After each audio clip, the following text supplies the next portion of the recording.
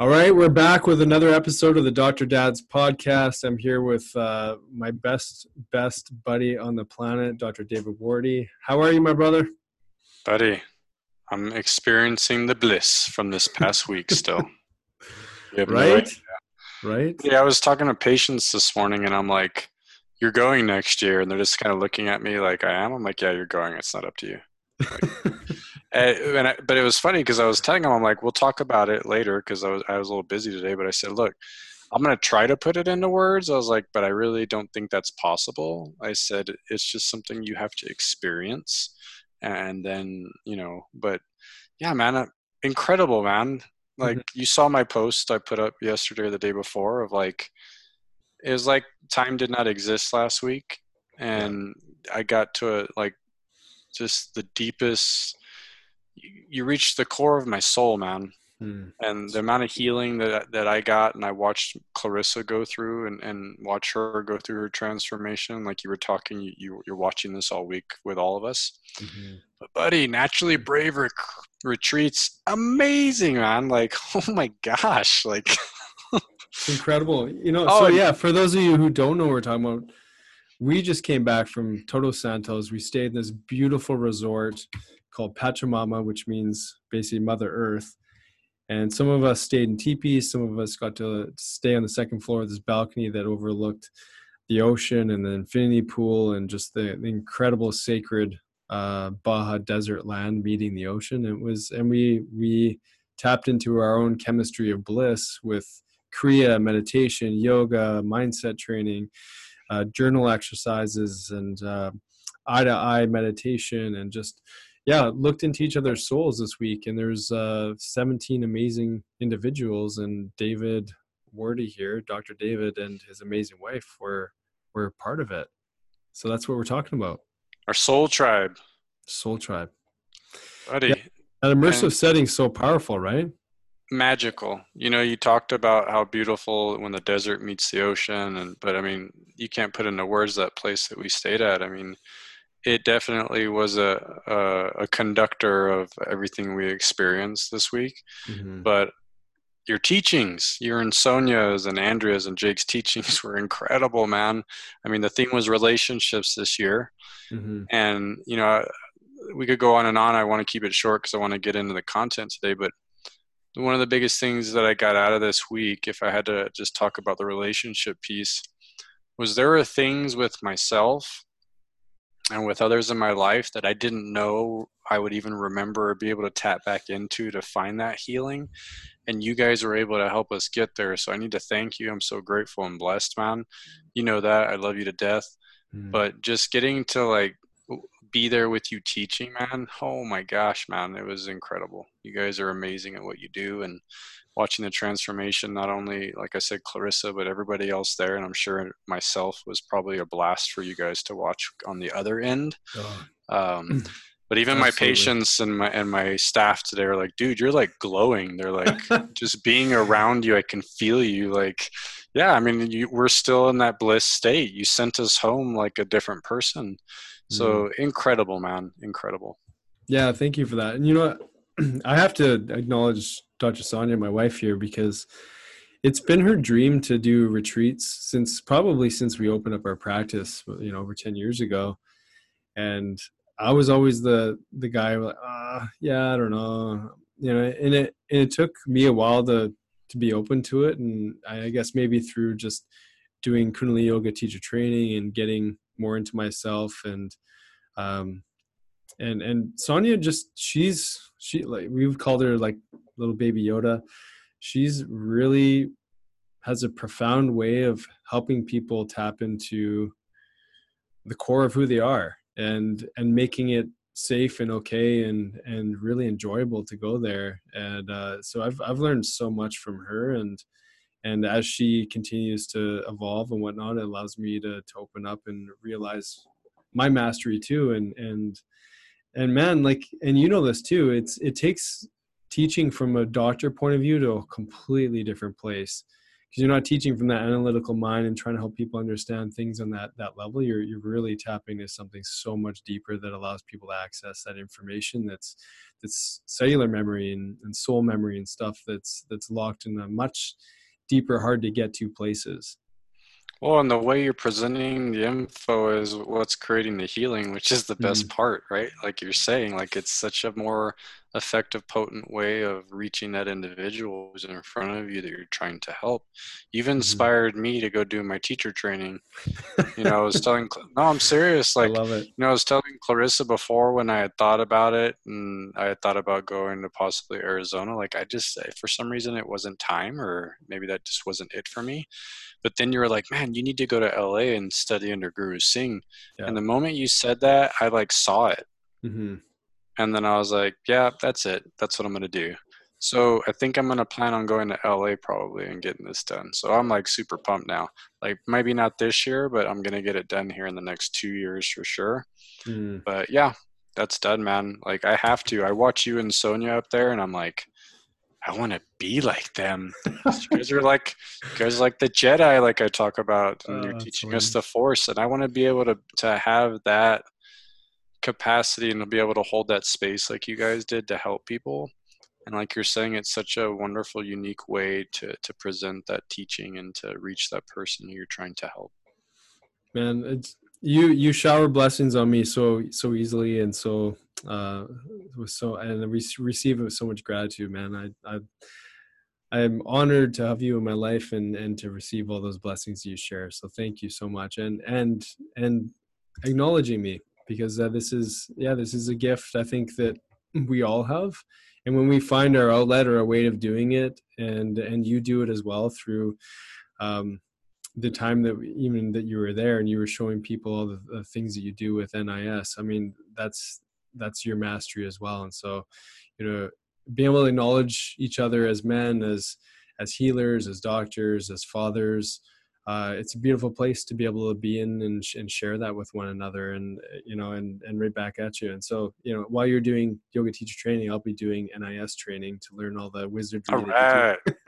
Awesome. No, see, this is on awesome, audio, man. That means I gotta do it. Yes, I'm gonna hold you to it. I'll say, remember episode 45 or 46? You said it. So that's right. We got to get it done now. Yeah, that's right. So speaking of bliss, right? Yes. Let's talk about some bliss. So you had a great workshop when we were out there, and we dove into brainwave activity and a bunch of other neat things, and that's what we're going to talk about today, because I really want people to hear a little bit of the science like you were describing when we were talking about that. So let's get into that fun stuff. Yeah. Well, and this isn't really a theme that's totally foreign to our podcast history, because we've touched on different elements throughout different episodes. So let's just start off with brainwave states then, because I think that's a tangible place for people to access this information and let's get into the discussion of flow and bliss and how to access that. So why don't you walk us through the main brainwave states, and then let's flesh them out some more. Okay. So beta brainwave state, this is our awake, normal, alert consciousness state. There's the first one. And you would call this what did you call this at the retreat? You called this the doing state, right? The doing state, yeah. Yeah. Then we have SMR. This is calm, extremely aware, quietly alert. We have alpha, relaxed, lucid, calm, not thinking. Theta, deep relaxation, meditative state. And then delta, which is a deep dreamless sleep. Now we'll go into further detail on these, but we have what I kind of want to just like frame real quick for everybody is I do a lot of HRV in my clinic, and we're able to actually look at your brainwave states to see what state you're in, because that tells us a lot about the state of your nervous system. And a lot of times what we'll see when people come in, man, is they're stuck in like a high delta state when they come in. Yep. And this is when they're awake, and that's not a good place to be, right? When we're awake and supposed to be moving throughout the day. We all kind of know that throughout the day, we much better to be in an alpha beta state, right? Yep. And so the SMR. Or the SMR zone, right? Yeah. So let's talk a little bit about when we're not in the right state and we're up and about doing things. What are the consequences of that? And then what are the tools, a little bit like you talked, to get us back in the state we need to be in? Well, I'm glad you brought that the chronicity of that delta wave frequency, because we associate delta wave with, oh, you must be super relaxed, that's phenomenal, good for you. But should be reserved more for sleeping, right? The delta wave is the non-dreaming state, it's the deep reparative state. But we see this with a lot with people with head injuries, or chronic toxicity in the brain, or when you're running, because we see this on brain maps when we're doing the acute qualitative EEG, we'll see people with like high delta rhythms in the prefrontal cortex, which is your executive functioning. When you're running high delta there, your brain basically says, I didn't get enough delta last night, and so we're going to put you into a sleep state during your waking hours. And this is what leads people to more caffeine and more like stimulants and things like that. And we're trying to compensate for, poor quality of sleep. They could be happening for, a zillion different reasons, from injury to, crappy food intake, or, whatever the story is. And you can't compensate for that. Like, you truly have to get into a place where you're teaching your brain how to incorporate healthy rhythms and access that information at different times and points in your day, depending on the circumstances. You can't keep operating in a depressed state and expect there to be a whole lot more activity happening. So, just think of the amount of people on SSRIs or other antidepressant medication or stimulants, or people who are stuck in chronic anxiety that just have really inefficient brain function in that they're running the wrong program at the wrong time of day, right? Oh, and it's massive. It's a diseased state, like you're talking, but here we are trying to throw a magic bullet at it versus, well, what's happening and what needs to be changing with that person. Yeah.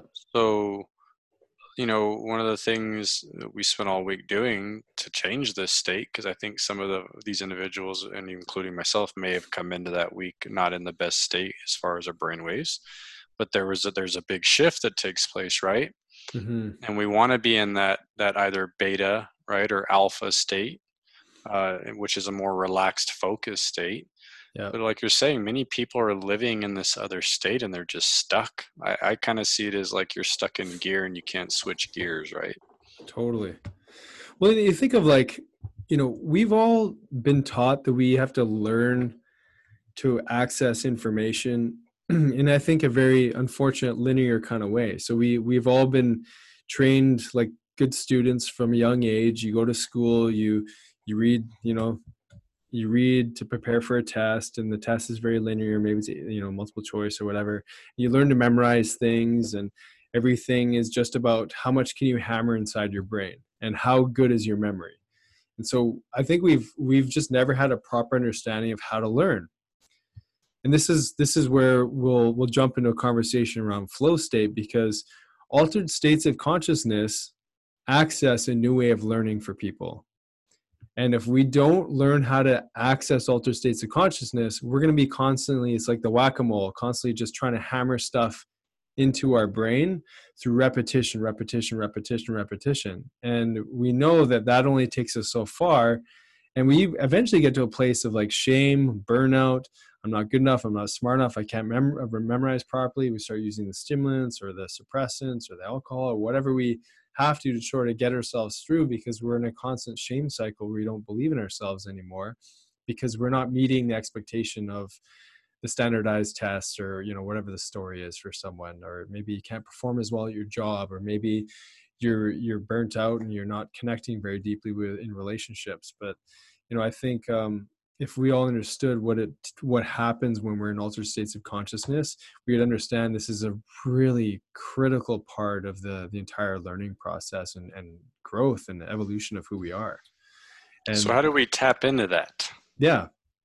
So I think we can let's develop the brainwave states a little bit more. We've got your doing state, your beta state, which is, all the daily tasks. You're driving a car, you want to be in beta state. You're talking with a patient, or you're talking with your spouse. You're trying to coordinate activities, or you're planning, you're organizing something. That's typical brainwave beta state. Or let's say you're playing basketball, you're performing. Now you're in high beta. You have to be more alert, more hyper focused. And And then let's say you take that exercise level to a whole nother level where you're doing stuff that David and I did. We did some downhill, or so did some mountain biking, which required super hyper focus, especially when you're going to those downhill, or people rock climbing where you have to get into the zone, or, you know, any of those more extreme moments, or even, you know, professional athletes when they get into the zone, or the runner's high. Well, now we're jumping out of high beta into little spikes of gamma brainwave state.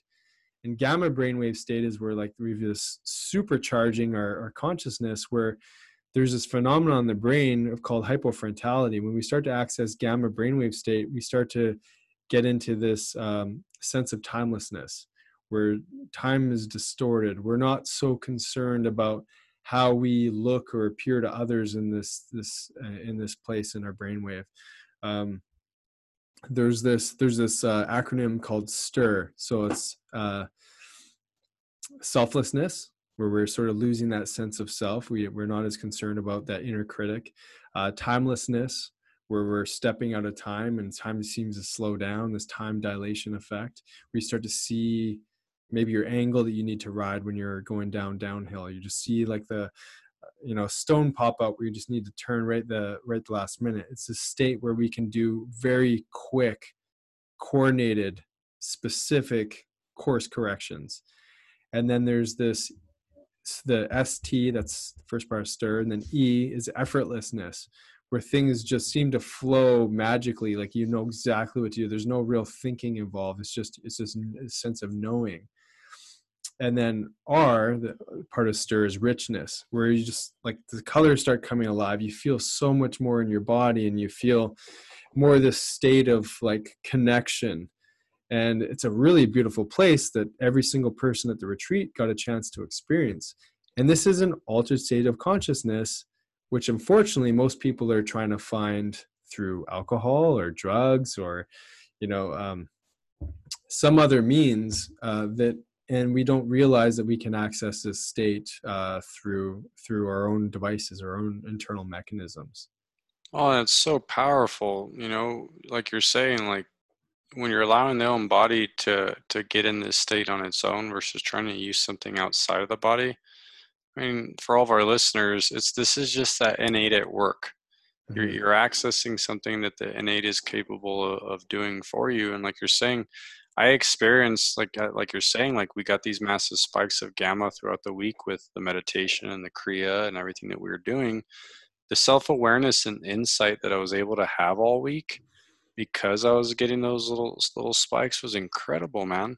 Yeah. And I loved the way that you explained it in one of your workshops where you were talking about how we were downhill mountain biking, and you get to a place where you have this hyper concentration and focus to where you're almost like having an out of like body experience, because you're just like in this like complete flow state where the body's just doing its thing. Yeah. And it's just happening effortlessly, right? Yeah. Well, that's the cool thing, is that there's different ways to access that altered state of consciousness. Like using extreme sports as an example, you're sort of going from the high beta up. But when you're using meditation, Kriya, yoga, contemplation, deep reflection, deep visualization, where you're tapping into some cellular memory, you're going the other direction. And so there's this thing that's coined, I don't know who coined this, but it's called the alpha bridge, where what you're doing is you're encouraging and developing this alpha brainwave state to such a degree that you have a much quicker transition from moving from alpha into theta. Because there's some magic in theta. Theta is, again, yet sort of dreaming state where you're really getting deep into visualization, and you're getting in that same sense of that stir, that selflessness, that timelessness. It's like where you've sort of got to a meditation where, you know, you're like really enjoying it. You know, you're not really, you know, in Kundalini yoga, there's a lot of like very difficult arm movements and things like that, which encourage this stir state, where maybe your arms are in the air for, you know, 20 minutes or something like that, and it's really starting to hurt.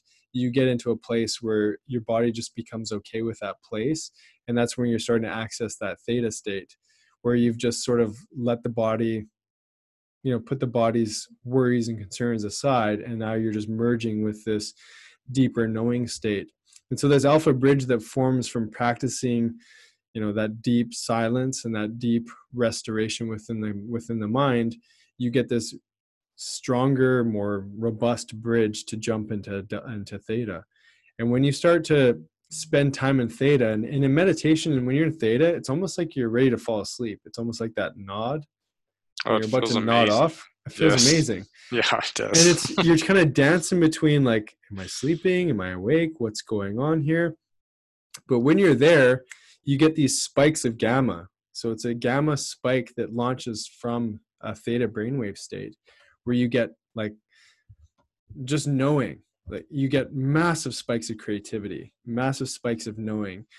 There's no effort there whatsoever. Ideas just come to you, memories come to you, like the exact thing that you need comes to you, because you're accessing this, like essentially this information highway that comes from being in these places. So, we can rewind a little bit back to what we said, what most people are doing, where, you're trying to study something, you're hammering through, you're trying to stay in beta state, super alert, drink more coffee, stay awake, got to learn this, versus like turning that switch off and really getting deep into that deep center of your head, and then having these hits of like illumination.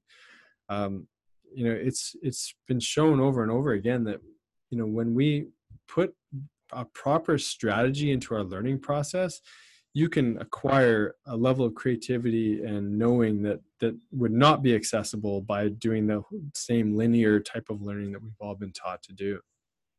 And the way I kind of see it is when you're stuck in that beta wave state, like you're saying, you have such short-term memory. Yeah. And so you're cramming, and it's almost like the top of the lid of the head is closed up. Like you can't put that much in there.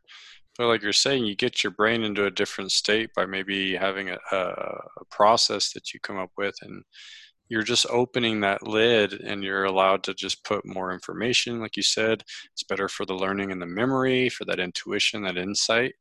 And you're just gonna get the most out of it, right? And it's funny because people have probably all experienced this at some time or another, right? Where Yeah. they sit down to study and they're like, oh man, everything just sunk in today when I studied. Mm-hmm. And then other times where they're sitting down and maybe they're in more of a stress state and they're stuck in beta and they're like, man, nothing stuck today. I couldn't absorb anything I was studying. Yeah. Well, and Stephen Kotler, there, he wrote a couple books. One was called The Rise of Superman. The other one was called Stealing Fire. And he talked about how, the Navy SEALs and different groups in government and, really elite squads of individuals in different areas, it could be sports and other things, they actually train people to get into flow state.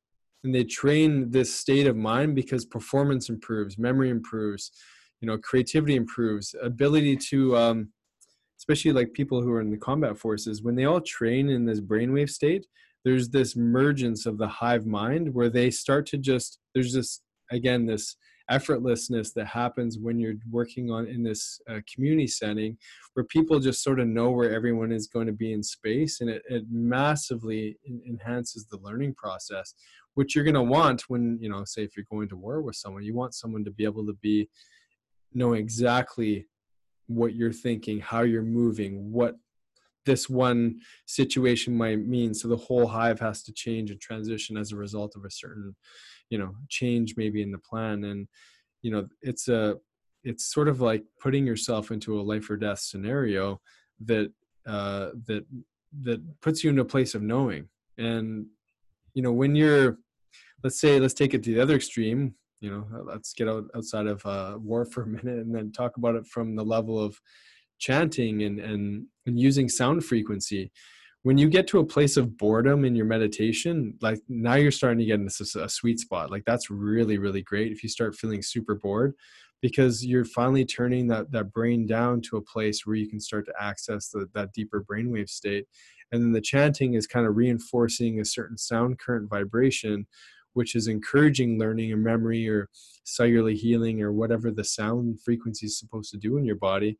And you're merging that together with this brainwave state of theta, and then insight comes. I mean, you and I had this experience when we went to men's camp. Both of us started like laughing and crying and releasing trauma and stuff like that with the breath, with the mantra, with the arm movements. And it's amazing what the body can remember and start to heal when you go through this process. And ultimately, what that leaves you with is basically everything you described at the beginning.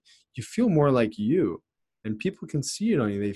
They feel the glow in you because you've shown up with more of your vitality and less of your story.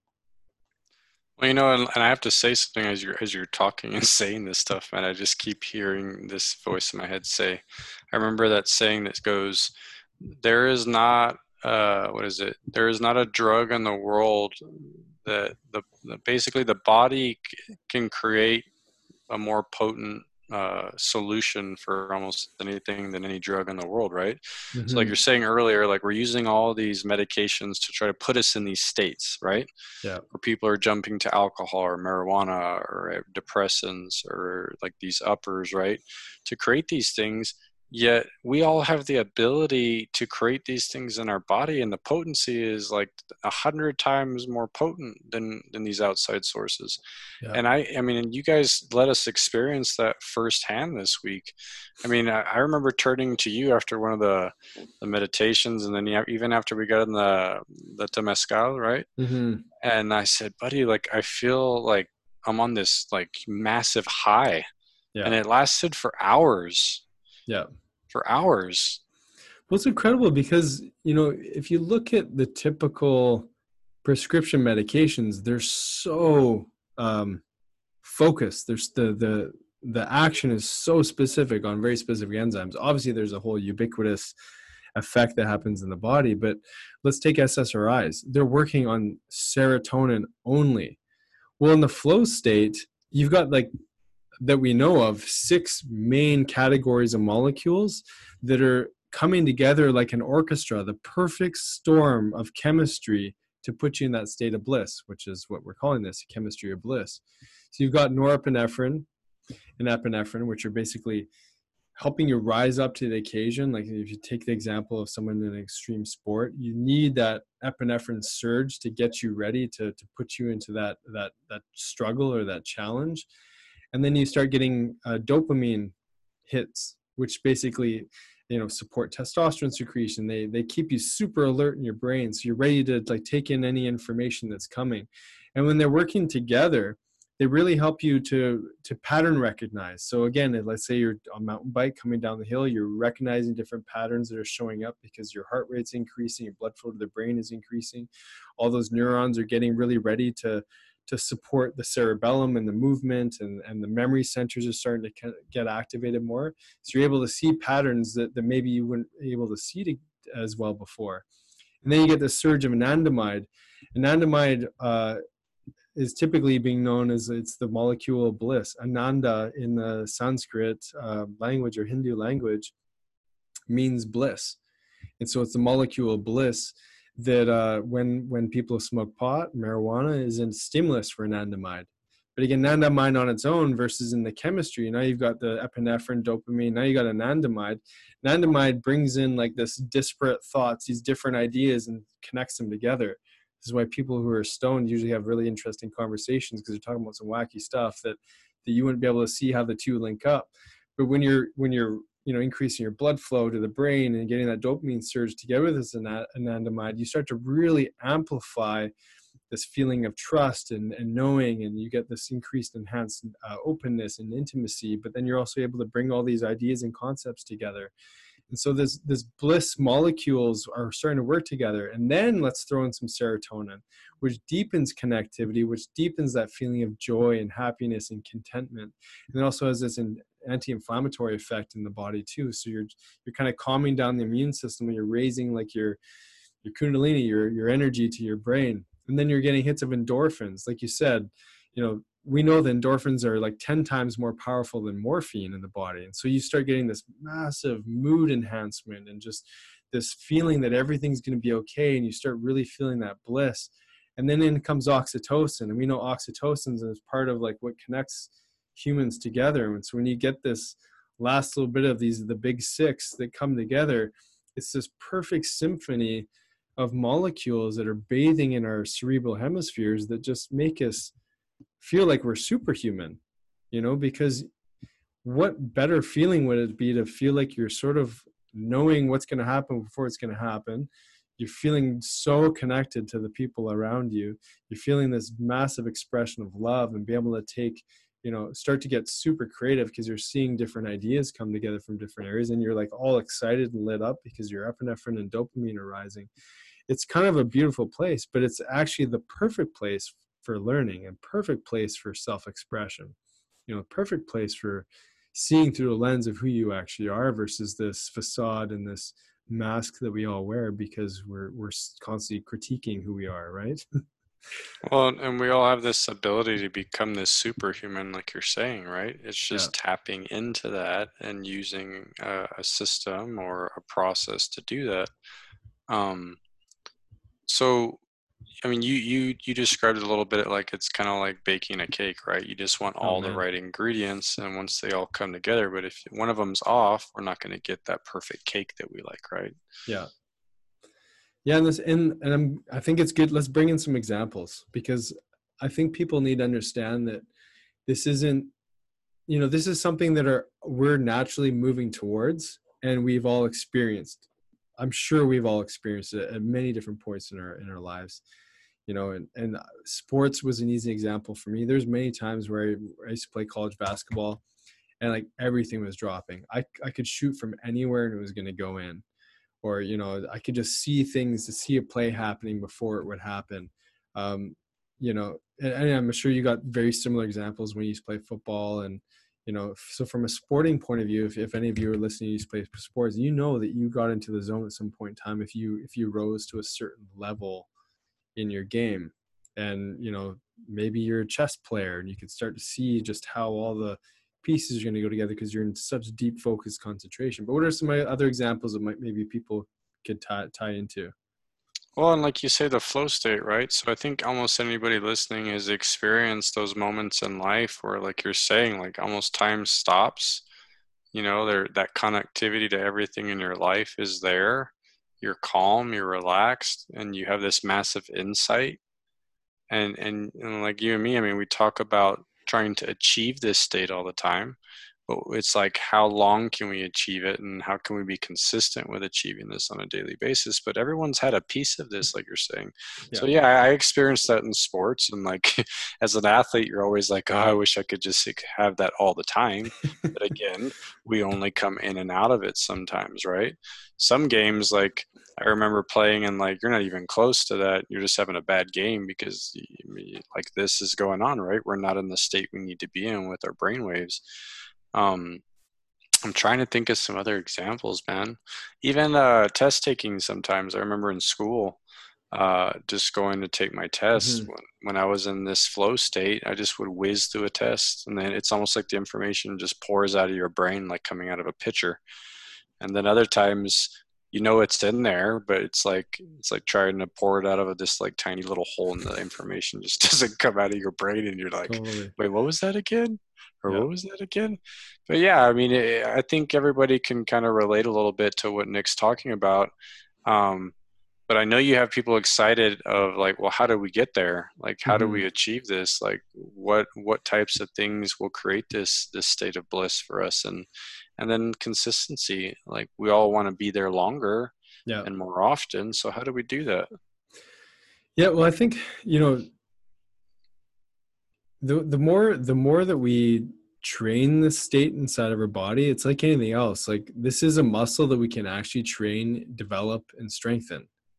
And so if I think just understanding that is important. Like, if you never lifted a weight in your life, you're not going to train your muscle to grow and develop and get stronger. This is no different at all. So encouraging, turning off the screens, learning some meditation, getting into Kriya, and so getting into some yoga. I mean, obviously coming on to a retreat and being in an immersive setting where you can really tap into that in a safe place where you're learning it from people who are doing it, and you're learning in the hive and community is an extremely powerful way to do that.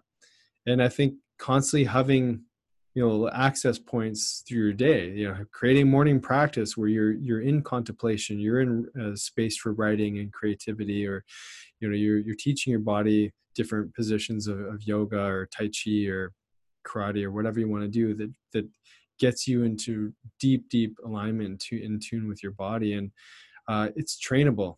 And it takes practice. And tell you what, I mean, it's a lot easier to get in that flow state. You probably noticed this too, as the retreat went on. Why? Because you started to release more and more of your story. We started to release more and more of these walls that we hold up, these masks that we wear, these secret, these, as Criseno says, the secret identities that we're trying to like hide from the world, that we're trying to put on a persona. It's harder to access our flow state when we constantly see ourselves as something much less than we actually are. And so I see it. Like, yeah, like as you're saying that, I kind of picture it like when we're out in our daily, like, our daily regular routine, and we're in it, right? We have our job, we have our families, we have our daily stressors, those routine things that we're used to when we're in our normal environment. It's almost like we put on this armor yeah. to deal with that world. And when we were at the retreat, it's like within the first day, it was almost like you guys were slowly just getting us to pull our armor off. Yeah. And then it's almost like we get all the armor off, and then we're finally back to like us, right? And being us, and like sharing and in that experience. And once you're like naked and you're opened back up, you start to actually access all these things. And it's almost like, well, how do you return back to the daily routine, all that stuff, without putting that armor on? Because in all honesty, I think that armor is what is hindering us from being in that flow state and being the best version of ourselves. And I don't think we need the armor. No. I think it creates itself to some degree. I don't think we're conscious of it. It's kind of like unconsciously, this armor is building and wrapping around our body. And like you're saying, these masks are starting to go on. And unless you have a practice, like you're saying, and you're conscious of these things, how do you know how to pull this armor off? Yeah. Well, that's such a good way of describing it with that armor, because we're showing up in a way that others are expecting us to show up, right? And then so that just kind of gets locked in, and so we slowly but surely get further and further away from who we actually are, and it becomes, because it becomes harder and harder to access these brainwave states, because I think if we really truly look back to when we were young, we never worried about how we looked when we did something, or if we screwed up. Like we were never really concerned about it. We just laughed and like went on to the next thing. And that inner critic just gets stronger and stronger as more and more time goes by, and we get more experiences that are trying to protect us, or our mind is trying to protect us from, of embarrassment or shame or disappointment or rejection, maybe in a relationship. And we start saying, okay, well, I gotta wear that armor because I can't get hurt again, and I can't show up in that kind of way, because what if someone sees me? What if and so I think it's just built into the world that we live in. And so I get why it gets stuck on people, and I get why they, and it's how we're trained. It kind of goes back to like the schoolwork, right? Like you learn to memorize things, and if you don't, you're a bad person. And so I think we just slowly but surely we lose a lot of who we are, and we forget. Well, and the more I keep seeing, like we just keep becoming more unconscious. Yeah. So this flow state actually has 4 cycles to it. So I thought that'd be kind of cool to talk about those 4 cycles. So one of the key things with flow states is that novel environments are really conducive to accessing that. So again, like a retreat is a good example. People come to retreat, they don't know anyone, it's kind of uncomfortable. They're in a new place. You're outside of your normal surroundings, and it's an enriching environment that is new. Those are great environments to access flow. Again, you guys taking me mountain biking, which I'd never been before, always wanted to go. Dr. David surfing, novel environment, super rich, lots of awesome. Like things to pay attention to. There's water, there's waves, there's people around. So that's the first stage, is the struggle stage, because you're loading your brain up with all this information, and it can, it's trainable too. So you can take that kind of struggle phase into, like, you're trying to problem solve a certain project, you're trying to level up your business, and you're trying to like really get into some analytical stuff with it. That's fine. Like there's a struggle component. It's new information. You're working through a new task. And then what we need to do is we need to just put the inner critic aside. And so that's the release phase. So that's step number 2. You take your mind off the problem. Maybe you work really intensely on something for half an hour, then you go sit in meditation. You lie down in shavasana. You just completely let go. You train your brain to strengthen that alpha bridge, so you can more deeply and quickly access theta from that alpha state. And so you take yourself completely away from that environment. And so that's that release stage. And so you could take, we used the example of the retreat of the yoga class. Like the yoga, the real yoga is when you put yourself into shavasana. You do all the work of the different asanas, you do the stretch pose, your breath of fire, you do all the different crazy kriyas with your arms in the air, and you really challenge your body.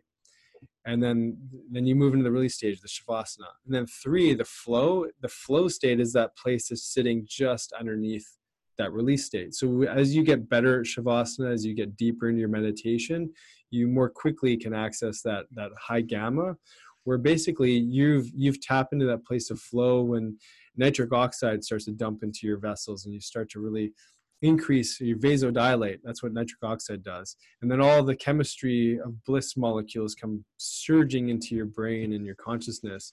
And that creates that flow phenomenon within your body. And then phase 4 is, I think, the most interesting and one of the most profound states that many of us get stuck in, and that's a recovery phase. So that's like that state of depression, that place where basically we can actually linger, unfortunately, for a long period of time if we don't understand this 4-step process. Because when we're in that state of depression or that low after that high, we can start to re-reference our world through that lens. We can start to go, oh, well, this is just who I am. I'm just a depressed individual. That flow state or that place of bliss wasn't actually for me. It was just a weird phenomenon. That's not who I am. This is actually who I am, this place of depression. And so this is what I like to tell people, is that when you understand that the crash, just like a wave, you're riding the wave and then the wave has to come down. If you understand that depression, that crash is built into this entire cycle of flow, then we can start to appreciate for what it is and not create such strong attachment to it. Well, I like how you went through those stages, because just like we talk all the time, like stress is needed a lot of times to create that adaptation. And you took us through these stages, right? I mean, that was somewhat of the, I guess, the formula, right, to achieve what you were trying to achieve. But a big part of that is stress. Yeah. And then it's writing after the stress comes, right? Yeah. And that's where that bliss comes, man. I mean, everyone's so afraid of the stress piece, and they don't even get to putting their body through that adaptation. Yeah. But everything that you're wanting is on the other side of that adaptation that has to take place. Yeah. And you see that with any principle of the body, right? Well, that's a beautiful part of this. This is like it's almost no different than teaching fasting. When you're on day 4 or 5 of your fast, after you've gone through the really challenging day 2 to 3 days, and then you start to feel that bliss again, it's the exact same thing. Like, I love that you brought it to that, because, or you crush a really hard workout and then you get the bliss afterwards. And if you don't recover properly, you get a big crash, right? So it's like, how do you set yourself up for success and do it regularly enough so that the brain is just ready to dive into that deeper state? And then you reap all the reward of it, instead of just constantly staying like let's look at the culture. We stay in struggle. Very rarely do we move into the relax phase of our life, right? We struggle, go to bed, struggle. Maybe you don't sleep well, eat the wrong food, struggle. Like, we never really tap into that next stage, which moves us eventually into that place of flow.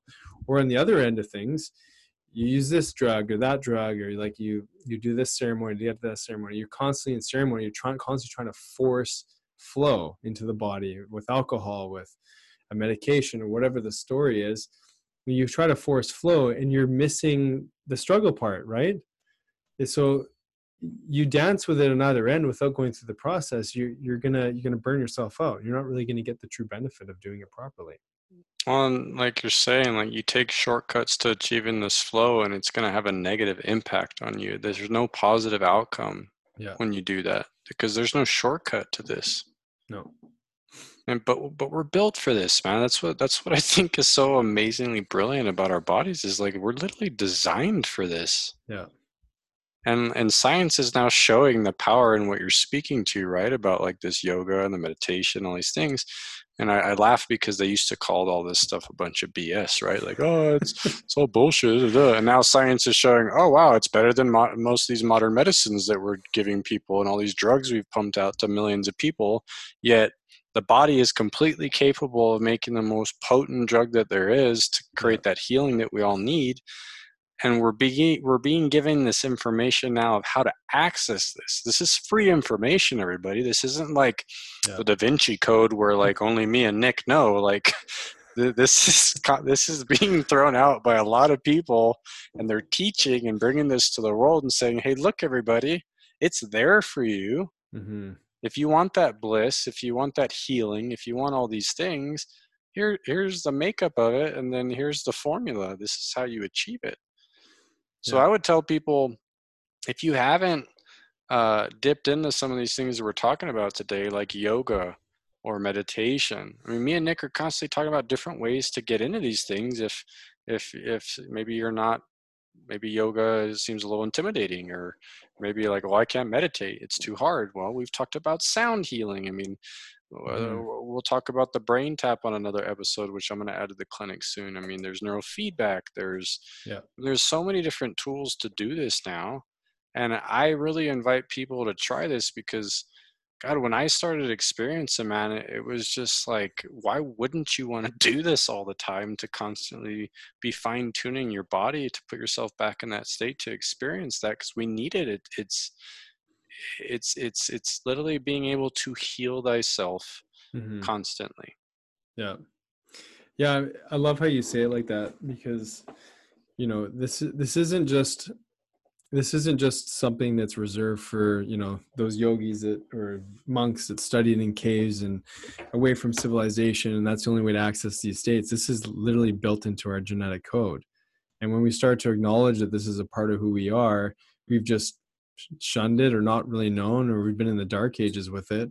Well, it's time to take ownership over it because, in this day and age that we live in with the chronic stressors that we're facing with the, amount of expectations that are on us and the amount of like suicide or like prescription meds that people are on and the kind of depressing stats with statistics for health, etc., we are so locked into some like just half-assed version of ourselves, and we keep playing that same card over and over again, and we don't realize that we're so much more powerful than we give ourselves credit for. And if we just took the time to experience some of these states that are a part of who we are, we'd be living in such a different world. Because I mean, before we got on the call, actually, you just told me how you got super creative and made your son this amazing costume. It's like, it's just, you just knew you could do it, and you just go and do it. You know what I mean? It's like there's no critic. There's like, oh, I can't make a costume, or you know what I mean? Like Yeah, like I simple didn't. things. Oh yeah, and I was telling Nick, I was like, "That's not me. That's not like me." But coming out of that retreat, I told him like, well, just to give the listeners, because it is Dr. Seuss week, so you guys will Mhm. get this on Sunday when we post this episode. But it's Dr. Seuss week, and almost every school in the country, probably like in other countries, are celebrating this. So we had to make a costume for Diego, and he wanted to be a Sneetch, the Sneetch's book. And I'm not a crafty guy when it comes to doing stuff like that. I usually leave that to Clarissa and him to do those things. But we got back and I was like, you know what, I saw it, like I could see it in my head, and then I just looked at Clarissa. I was like, I got this. And in an hour, I knocked out and made him like this really super cool little costume for him to wear to school, because I want that to be a really neat day for him. And there was a lot of love behind that, which was a Mhm. catalyst for all that. But it just came with such ease, and it was effortless. There you go. Effortless. Yeah. And something that I think if I wasn't in that state would have been like, oh my God, this is so difficult. I don't know how to do this. And like you're saying, all this self-judgment and all this stuff. It wasn't there. It didn't exist. It was just in pure creation. Yeah. And it was amazing. It came out great. He loved it. And I mean, it was awesome, man. So He did a yeah, little that was dance with it, and it's oh yeah. it's We'll have to amazing. post that on the Yeah. Dr. Dad's page Oh, so good everybody can idea. see it. Please do Yeah. So that. everyone can watch that. So let me know what you think of the costume I made for Yeah. him. So, Well, but let's give some hope play. yes. So what do you think?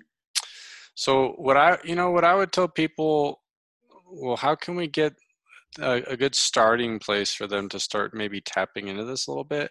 And to be honest with you, I would probably say that taking at least 10 minutes a day to start practicing some form of meditation, but I would also say some form of physical Mm-hmm. before that meditative piece. Yeah. So, I mean, what would you say time limit? Maybe 10 minutes? Honestly, it just has to be something that has to be patterned into your brain, right? So just we Yeah. got to create a new groove for a flow state. And so, yeah, I love how you went on that trajectory of meditation. But wait a second, you can't just Yeah. sit down. You actually got to move your body and challenge yourself with something. So it could even be doing like, I don't know, 20 push-ups, 20 burpees, jumping jacks, do something Yeah. physical, and then get down and deep relaxation or meditation. But if you give yourself 10 to 15 minutes of just doing that, that would be an amazing start. So yeah, I think a combination of maybe just those two states, just to kind of do some contrast there and see how you feel afterwards. So like Nick's saying is find something to stress the system. So this could be run on a treadmill for 5 minutes really fast, or do a bunch of squats for 2 or 3 minutes, or maybe put that nitric oxide dump on the Yeah. page and have them do that, and then just lay on your back or get in a yoga posture and just like hang out and meditate. Throw on some sound healing tracks while you're doing that, Yeah. and just sit in that vibration after you put that stress on, and then see how you feel after you come out of that. Yeah. Yeah. Let the messages come to you. And, when I'm doing stuff like that, just like we did at the retreat, it's so great to have a little book beside you. Jot down some ideas, even if they seem kind of wacky, but maybe something is can come with that. And then the more you do this, you go in with an intention. I want to get some clarity on the kind of energy that I need to bring to solve this problem. This should be a whole nother podcast on asking the right questions to your subconscious mind. But I think if we, anyways, could go in with an intention, I want to solve this problem. What's the frequency, vibration, or energy that I need in order to solve this issue that's coming up in my life? Go through your sequence of the challenge, and then get into a meditation. It can even be like throw yourself in a cold shower is another stress, and then come out and just totally just breathe and be in that space. There you go. Yeah, There's the formula. That's the play. Set your intention, add the stress, whether Nick's saying that's like cold water immersion all the way to like an intense movement for a little while, and then finish it with meditation. Yeah. And get in the consistency of doing these three things. Yeah. And then like Nick's saying, log it. I challenge you all, do this for 10 days. Yeah. And then see how you feel after those 10 days, and then make a judgment of whether you think this is a tool or not. But I promise you're going to come out of that thinking like, oh my gosh, this is changing my day. Yeah. Because you're able to change your state in 10 minutes. Totally. It's beautiful. Chemistry of bliss, my friend. Chemistry of bliss. That's it. Obviously, there's so much more to talk on this subject, and but it's fun to be able to share this because we have, like you said at the beginning, we've said at the beginning, everyone has tapped into this at some point in your life. So what if you had a recipe to do this on a regular basis? What would your life look like from a year from now? And then you can join us on the retreat, and then yes, you're right there. Yes, and for sure we gotta have just a podcast soon about just that, man, going in a little bit more depth for sure. Cool. All right. Well, that's your home play. That was another episode of the Dr. Dads. We love you guys. Really appreciate the feedback. It's been amazing. This has been so much fun for both David and I. And so keep tuning in, please, and please keep sharing, liking, commenting, subscribing, and help us get this information out to the masses. Okay, David? Always great seeing you, buddy. Love you, brother. Love you too, man.